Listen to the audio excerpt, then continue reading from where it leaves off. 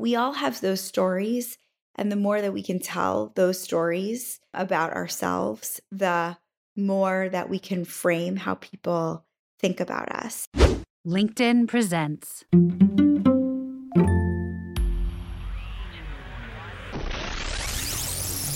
Welcome to the Let's Eat Grandma Career Warrior Podcast.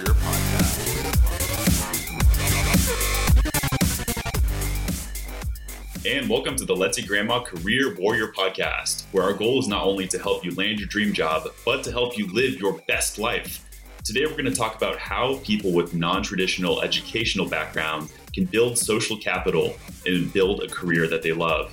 If you're feeling like you're trapped, whether that be through not having the, quote, perfect background, or feeling like your economic situation is holding you back, you need to listen to this episode. Listen, you might be struggling right now because you believe more strongly in the barriers right in front of you, or you may, like so many other people, believe that there is this straight highway to success and you don't see yourself in that road. You can feel like you're possibly on the grass on the side. So this episode is going to shift your mindset and provoke thought to help you drive your career forward. Today I brought on Nitzan Pelman. Nitzan Pelman is a 3-time social impact entrepreneur whose life mission is to create economic opportunity for hidden and overlooked talent. She founded Climb Higher in 2019 as a way to generate upward mobility for people earning below livable wage. Climb Higher's program model is based on Nitzan's firsthand research as an entrepreneur in residence at LinkedIn, where she studied the powerful role that social networks can play in securing living wage jobs. Early in her career, she worked at the Department of Education in New York City, KIPP, and Teach for America. So as you can see, this is going to be a solid episode. And if you feel like you are held back by any of these backgrounds or situations in your life, we're here to help you and we're here to guide you through it. So welcome to today's episode of the Career Warrior Podcast. Nitzan, welcome to the show. Thanks so much, Chris, for having me. Listen, I'm so stoked. We'll hear about Climb Higher in a second, but I just want to say you launched Climb Higher to help overlooked and hidden talent prepare for new collar jobs related to Salesforce. So I think there's a lot to unload there, but I just wanted to hear a little bit about how you chose this path to help people in their careers. There's so many people who are helping people generally out in their careers. I know there's a lot of career coaches and organizations founded to help job seekers, but how did you choose your mission? Well, first off, Chris, I'm so glad to be chatting with you today, and to all of the job seekers that are the listeners, excited to be connecting with all of you here. As you said in the intro, 4 years ago, I was an entrepreneur in residence at LinkedIn, and I just had this very unique opportunity to be kind of a fly on the wall there for a year as I was thinking about ways that they could build more opportunities on the platform and really noticing trends. And one of the really profound trends that I noticed when I was there is that they had put a referral button on their platform. And what they learned by doing that was that the vast majority of job seekers were getting jobs through referrals, which really was kind of a mind-blowing epiphanous moment for me. I had never really thought about where have I ever gotten my jobs from? And I realized that I had never applied for a job on a jobs board, and that every job I've ever had has come through a warm relationship and a network and an introduction. And that as much as I so badly wanted to be distinct in the world, I was distinctively undistinct in just how much this was happening everywhere. Most people get jobs through referrals and networks. And so then the next question I started to ask myself was, well, where do networks come from? And I think if you grow up in a middle class or, more affluent neighborhood, you're probably building networks from even before kindergarten. A lot of people then get another shot at building networks when they're in college. And that's when you're singing in an a cappella club, joining a frat or a sorority, writing for the newspaper. You're spending hundreds of hours in this coming of age moment in time with people that are in that exact same moment in time with you. And what I've heard from so many people over so many years is that that's when those are networks and relationships that then open up doors for the rest of their lives. But to be honest, many people from low income backgrounds don't do that. Oftentimes go to community colleges, and that's because college is increasingly more of a sorting mechanism for wealth than it is for aptitude and capability. Hmm. And knowing that as the cost of college rises and becomes so much more cost prohibitive, especially people of color from lower income backgrounds are then electing for community colleges more often than not. And when people are doing that, they're going to class, they're running out to go to their jobs to take care of family members. They're not hanging out for hours on end. And Right. therefore, they don't get to build social capital. And then when school ends or when they've had enough or whatever it is, they don't have that network to tap into and somebody to make that phone call and make that warm introduction. And then they get stuck and they start applying for retail jobs. And that becomes the next thing and the next thing and the next thing. And my hypothesis is that there's all this hidden and overlooked talent, people Yeah. who have grit and motivation and drive and plenty of aptitude, but maybe just didn't have the network and community to break into that first career. And so we teach in-demand skills alongside of building networks and community so that people can do exactly that. I love that. And thank you for bringing that to light. I think there are so many people out there who are looking to, find this fulfilling life, and they have the raw talent and the abilities and the drive and all that, like you're talking about, but they feel stuck because they don't have the degree, or, perhaps they were working under the degree and some financial considerations came into play and they're not able to afford to finish it. I personally think that people do also struggle with getting some sort of background and then not being sure of how to apply it. Like, if you're watching this right now, you can see I have a degree behind me right now, but it's not what I am working on right now. I went to school for hospitality to learn how to manage restaurants and hotels, but I was like, I don't want to do this anymore. And I ended up switching to start my own business, which seemingly had nothing to do with what I studied. So I think there are a lot of people who may feel like they're either weighed back by a degree that just may not be related to what they want, or they may not have it in the first place. So I love that you've highlighted it. I love that this is what your organization helps with. And social capital is another really big thing that I was thinking about earlier. How do you define social capital and what can it be used for? I'm so glad you asked this question. So if you think about capital as an asset, our financial capital is our money, and that's an asset and how we buy things. Our human capital is also an asset, or it's a capital, and people hire us for our human capital.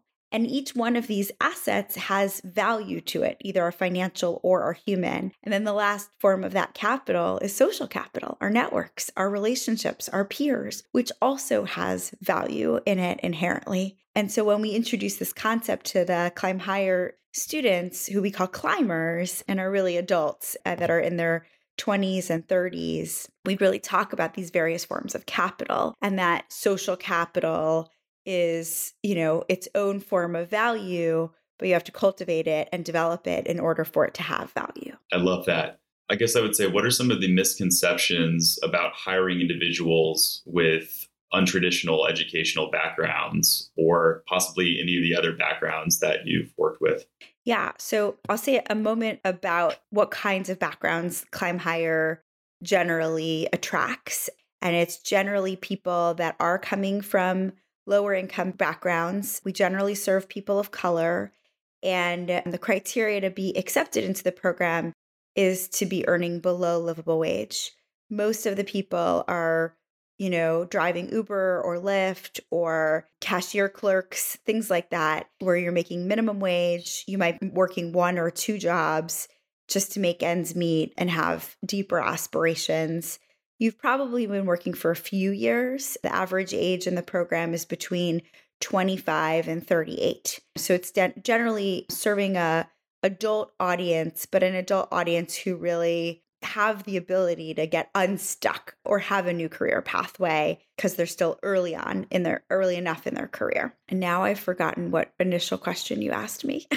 No, that was a good primer. That's exactly the type of background that I was trying to highlight here. But like, what would be some misconceptions if I'm in hiring and I'm a company looking to hire talent of individuals like this? Well, I think that for a long time, we've used the bachelor degree requirement on job descriptions as a proxy for aptitude, grit, drive, and motivation. And as I said before, especially as college has become increasingly more expensive and unaffordable, even to middle class families, they're looking for many more ways to get educated that don't have such a high price tag. And so for people who don't have those bachelor degrees, I don't think that there's a connection to aptitude and grit and drive and motivation that there once was uniquely connected to or correlated to the bachelor's degree. And Google did a study on this 15 years ago. And what they figured out is that there was no difference in their employee base between people that had college degrees and people that didn't have college degrees in their performance. And so they dropped the bachelor degree requirement 15 years ago. I think I heard about this too. Yeah, it's fascinating. I mean, they did a lot of publicity and a lot of talking about it a long time ago. Now, the problem is that if you have yourself gone to college and you respect that degree and you don't know very many people that didn't, and you don't know that many high achieving people who, didn't come from the same background that you did, you still might have hiring bias towards those bachelor's degrees. And what we've been really helping companies understand now for a number of years is that there's a whole population out there that they're overlooking. And that's why we call this talent overlooked and hidden, because they've proven themselves in our ranks. They're doing 6 months of very intensive learning. It's 6 hours of class time at night, 3 hours twice a week. And then it's usually about 10 to 20 hours of homework on top of that. This group of people are generally working 1 to 2 jobs during the day that are really, really physically taxing, but they're coming in full strong, at night and on the weekends to do this work so that they can create a better life for themselves. Fabulous. Obviously, there's a correlation between the non-traditional educational background or not having the degree and low income. But I just want to focus a little bit on the low income or just folks who are having financial struggles right now. How does this impact my job search? Why is it harder for me to find a job if I'm encountering these sorts of financial challenges? And what can I do to overcome those challenges? The way that our model works and how we build social capital alongside of these in-demand skills is we really teach the art of relationship building. And so how do you ask open-ended questions? How do you show somebody that you're an active listener? Chris, you do these things so naturally well. You ask thoughtful questions that allow me to, pontificate and speak a bunch. And then you laugh and you track me with your eyes and you nod when I say something that you agree with. These are all things that we do with our body and with our voices that help somebody else feel heard and listened to and valued in a conversation. We teach all of those things, and then we give people many opportunities to practice, both with each other, with the alumni of the organization who have since broken into those middle class and early careers in corporate America, and then also with industry professionals who work at Workday, Salesforce, LinkedIn, Google, many different companies. And over the course of the 5 months, we have once a month an event that we call Social Capital Happy Hours, where people get onto the screen that you don't know and you haven't met before, and you practice. You practice how to tell your story. You practice that ubiquitous interview question that is the first interview question always. Tell me about yourself. And, how you tell that story about yourself makes or breaks that first impression. And you don't get it right the first time. And so all of this helps people break in. And so we're helping people build networks, but also you could be applying cold for jobs. You could be reaching out to people in your own network. We have a climber who was working at a bakery, And she was, handing pastries out to people as they came into the bakery. And she decided that she really wanted to do a marketing internship. And we taught her all about social capital. And she went to the owner of the bakery and said, I really have these dreams of wanting to be in marketing. Do you know anybody who might be open to hiring me? I don't have much Yeah. experience, but I'm learning. And she said, actually, as it turns out, my husband really needs a marketing intern. And I think he'd be delighted to hire you because I know how hard of a worker you are. And Wow. he hired her. And then 4 months later, she found another opportunity from just having more experience. So social capital is everywhere, and you can Yeah. build it within our network, our alumni network, our professional network, and also your own network. I love that. Thank you for sharing that story. I think that's really enlightening to give people an actual story to show how this type of thing can help you move forward. And I'll just tell you, like, from my own experience, I remember when one time I was struggling through being an early entrepreneur, and it was tough for me to have that sort of money to propel my own business forward, to propel all sorts of things forward. So I was driving for Uber for a few years, to help make those ends meet. And talking about social capital, one thing I like to do back at the time is if I noticed if somebody liked to talk, I would talk back and stir up a good conversation and just build that connection, even though 99% of the time I wasn't going to talk with these people ever again. But I remember a few key moments when I spoke with folks who took a genuine interest in me. And I remember one, I talked about my hospitality background. He handed me his business card as soon as I dropped him off. And he said, "Hey, will you apply for this job? I would love to have you, and I'd love to see you come through." I never applied for the job because I was building my own business there. And it's something I still think about regularly because it's like I didn't apply to anything. I didn't give him my resume. I didn't go to his website and do this crazy research, but I just had a genuine conversation with him and shared a little bit about my hospitality background. And that type of interaction in social capital led to something great. So just echoing your point there, I think it's great. Thank you. So what advice do you have for individuals who are looking to build successful careers other than just social capital? What other things should I be thinking about as well? Applying for jobs is hard. And even if you customize your resume and you get the perfect LinkedIn profile and you really do all the hard work of really making sure that every application you submit is thoughtful and clear, 99 times out of 100, you probably won't hear back. Yeah. You have to just have resolve. And that's why really being around people who can keep you motivated and not let you fall is so important. And that's why we have career coaching. That's why we have community. That's why we have peers, because it's a lot to overcome the no's. And there's a lot more Right. no's than yeses. But just know that every single person who I've worked with over the last 3.5 years that just was relentless and just kept at it. Sometimes it takes a year. And the job market right now is hard, but if you're relentless and you do the work, so leaning into your social capital, leaning into applying cold, you have to pull all the levers, but you have to do it thoughtfully and you have to be on it every day. So we really encourage people to be applying for between 5 and 20 jobs a week.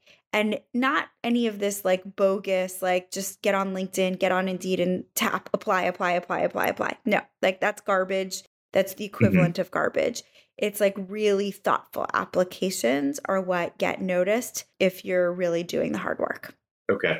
I want to ask a question about looking at those job postings because I know a lot of them are intimidating. I've gotten comments from job seekers that, oh my gosh, this one requires all sorts of experience and all sorts of skills, and it requires this X degree to apply for the job. What do you recommend for job seekers when they're coming up with a decision to apply or not apply based on the job description? And should I really not apply for something if it requests a degree that I don't have? What our general advice is, if you have 75% of what the job description is saying, then you can apply. And obviously, it's even better if you can find some way to find somebody in that company who you can reach out to. And, when I started Climb Higher, I didn't know one person who worked at Salesforce. And we were teaching the Salesforce admin cert. And ultimately, we knew we needed to build a lot of relationships with companies that purchased Salesforce licenses because they were going to have jobs. Yep. And I wrote to 900 people on LinkedIn and I sent them very personal notes, knowing that they had connections to those clients, to those companies, and asked if they would meet and explained why I was asking. And about 250 of them accepted my request for a connection on LinkedIn.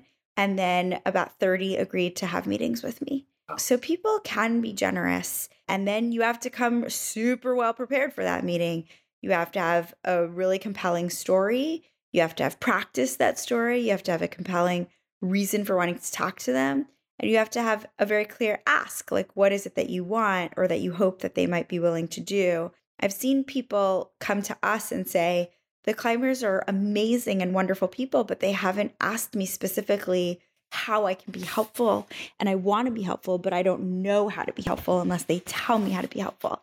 And so, it's about spending time on people's LinkedIn and figuring out who they have a connection to, or even a genre of jobs or categories. Like the more that you can be specific, the more that somebody else who is generous will want to be helpful. Excellent. You obviously have a great LinkedIn presence and have put in the work there. What advice would you have for folks on their LinkedIn profiles who may come from these backgrounds? I know LinkedIn, you could put everything. You can put your whole novel essentially on that About Me section. But what advice do you have for those folks? Employers love when people overcome hard things and achieve positive outcomes when they've stuck to it. And so we all have those stories. And the more that we can tell those stories about ourselves, the more that we can frame how people think about us. And I'm not sure all of that should go on the About Me section of your LinkedIn, but I think there's power in talking about overcoming adversity. Yeah. And sometimes people don't know that. I love that. I would do the same thing because, you talked about the misconception of not having a degree not being able to have that, grit or overcome adversity. And there is adversity when you go and attend these colleges and it's tough. But what about the story of these individuals who are overcoming backgrounds and having this sort of thing? So I think that's great. It's something I would definitely recommend for our clients as well, is to include that. And it's funny, my mind is on it because we just released an episode earlier about LinkedIn About section. So I think it's valuable. The last question I had for you was about negotiation, especially when it comes to the job offer. I think a lot of folks are afraid to ask for what they want, or they don't know that negotiation is a possibility when it comes to employment and securing your next job offer. What advice would you have for folks who may feel like they don't have the upper hand, especially coming from an untraditional background or low income or any of that stuff? But what advice would you have on landing your dream job? Well, one piece of advice is what I call thinking about the experience chasm. Every employer wants people with experience over people without experience.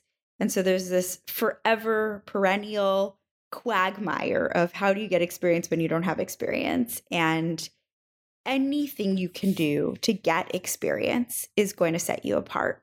And I'm not saying you should work for free or anything like that. But, the second thing I would say is you're not going to get your dream job when you're right out of college or when you're a young person. Like that's a fallacy. It's a fallacious idea that the first job you have is your dream job.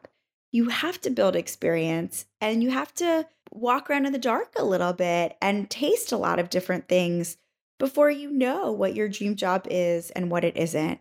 I had an amazing job in my mid-20s. It was probably my second job professionally, but I had a terrible boss who was just vicious and mean and made people cry. And so even though it was a great job, I learned a lot about where I didn't want to work on a culture basis, right? So there's a lot of different dimensions to what makes a job a dream job or not. And it's not just what you do all day long. It's also who you work with, who you work for, what the values of the organization are about, how they align to where you are in your own life. And I just don't think all of that happens right away in your first job.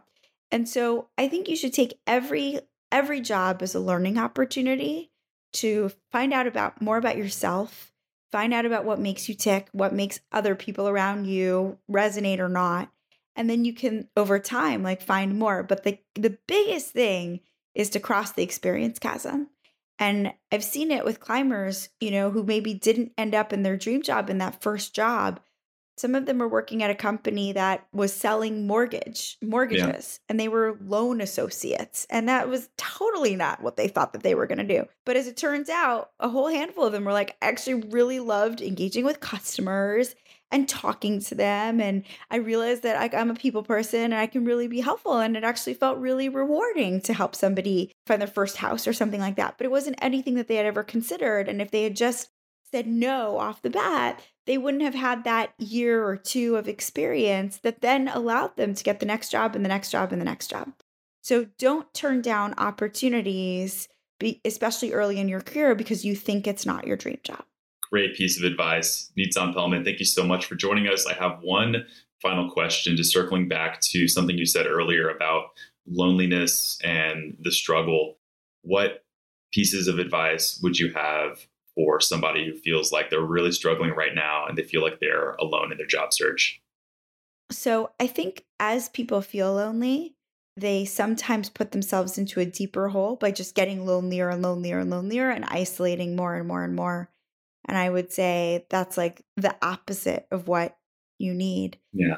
Everybody lives in somewhere where you can make new friends, go on hikes, go on outings, like start talking to people locally at your church, at your synagogue, at your school, at wherever.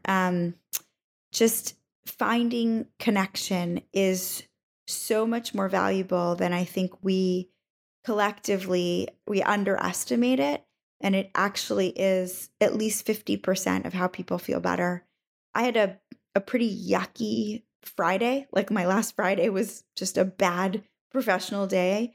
Yeah. And I spent a lot of the weekend like kind of venting and talking to friends and, and I feel better today. Good. I want people to know that like friendship is like at least 50% of how we feel better in the world. It's not everything, but it's a lot. It really is a lot.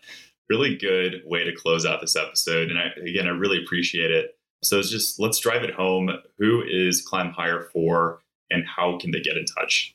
Climb Higher is specifically for people who identify as people of color who are generally earning below livable wage. So usually 40,000 or less, are ready and prepared to do some really serious learning at night for 6 hours a week and then another 10 to 15 hours of homework. You're ready to do hard work. You're ready to build relationships and looking to break into that, first career and are ready to do the hard work to apply. We serve people virtually across the US on Zoom. You have to have an internet connection and a computer, and you have to be ready to do about 6 hours of class time a week and between 10 and 15 hours of homework. And you have to be ready to work really hard, both on building relationships and also on applying for jobs. We don't hand people jobs, but we give people the wherewithal and the know-withal and the social capital and the networks to lean into many different levers for how you can find that job, both in skills and in relationships. And so it's people who are gritty and motivated and driven and who are ready to work hard, but haven't had that break and haven't found their place yet. We're a really good place for that genre of people. Well, Nitzan, I love everything that you are doing. So thank you so much for joining us on the Career Warrior podcast. I just want to wish you the best of luck. By the way, I also had a really yucky Friday and I connected with my wife and I feel a lot better. Oh, good. I'm really glad to hear that. Thank you so much for joining us. All right. Well, thank you so much for having me. It was so great to be here. Awesome. Take care. All right, listeners, that wraps up today's episode of the Career Warrior podcast. I am excited for many reasons. The first is because this is the first time we've really delved into an episode where we cover non-traditional educational backgrounds or low income. And we have a philanthropy department here at Let's Eat Grandma. So we've served individuals with content like this before, but we've never had an episode. So if this speaks to you, do let us know and connect with both Nitzan and me on LinkedIn. We'll make sure to include that within the description, as well as how to find out more about Climb Higher. So then again, just remember that if you don't have the perfect background, and if the job description makes you feel like, oh, I can never apply for a job like this or never get a job like this, then think again and listen to this episode again if that's the type of encouragement that you need. I had a lot of fun, and I cannot wait to see you on the comments section in LinkedIn, and I'll see you later. Career Warrior Podcast. And before you go, remember, if you're not seeing the results you want in your job search, our highly trained team of professional resume writers here at Let's Eat Grandma can help. Head on over to let'seatgrandma.com/podcast to get a free resume critique and $70 off any one of our resume writing packages. We talk all the time on the show about the importance of being targeted in your job search. And with our unique writing process and focus on individual attention, you'll get a resume, cover letter, and LinkedIn profile that are highly customized and tailored to your goals to help you get hired faster. Again, head on over to let'seatgrandma.com/podcast. Thanks, and I'll see you next time.